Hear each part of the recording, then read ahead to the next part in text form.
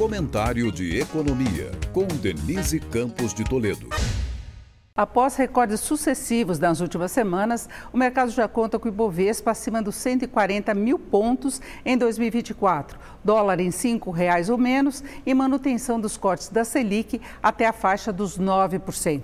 O investidor, claro, tem de se reposicionar diante dessas mudanças. Afinal, durante um bom período, foi bem tranquilo deixar o dinheiro nas aplicações atreladas aos juros. Agora, a rentabilidade está em queda e deve cair mais ainda. Mas é importante observar que essas mudanças têm relação com a melhoria do cenário macroeconômico, queda da inflação, expansão maior do PIB, recuperação do mercado de trabalho, maior confiança na gestão das finanças públicas. E juros menores ampliam o potencial de crescimento da economia com um custo menor do crédito e do financiamento para as atividades empresariais, sendo que a queda do ganho na renda fixa ainda estimula os empreendedores a investirem mais no próprio negócio e aumenta a atratividade da Bolsa, que é um canal para as empresas obterem recursos mais baratos através da abertura ou ampliação do capital. Bom lembrar que nem todo ano foi tranquilo, no entanto. O mercado teve muitos momentos de estresse, com dúvidas sobre o compromisso fiscal do governo, a meta de inflação, brigas entre governo e BC,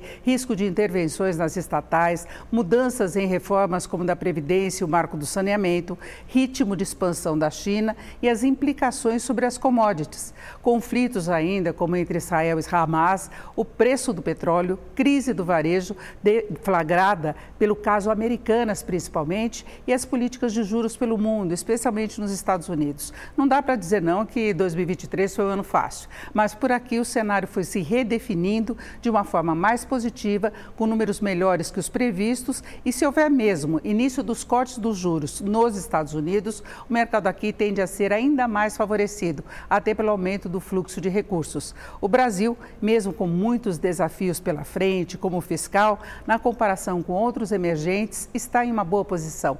Aliás, problemas fiscais até os Estados Unidos estão enfrentando.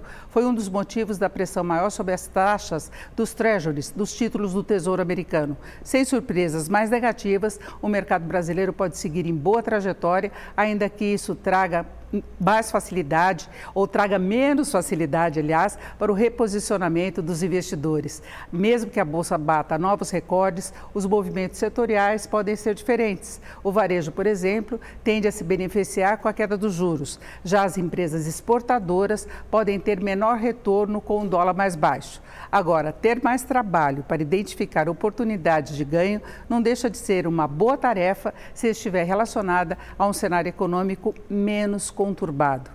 Denise Campos de Toledo para o podcast do Jornal da Gazeta.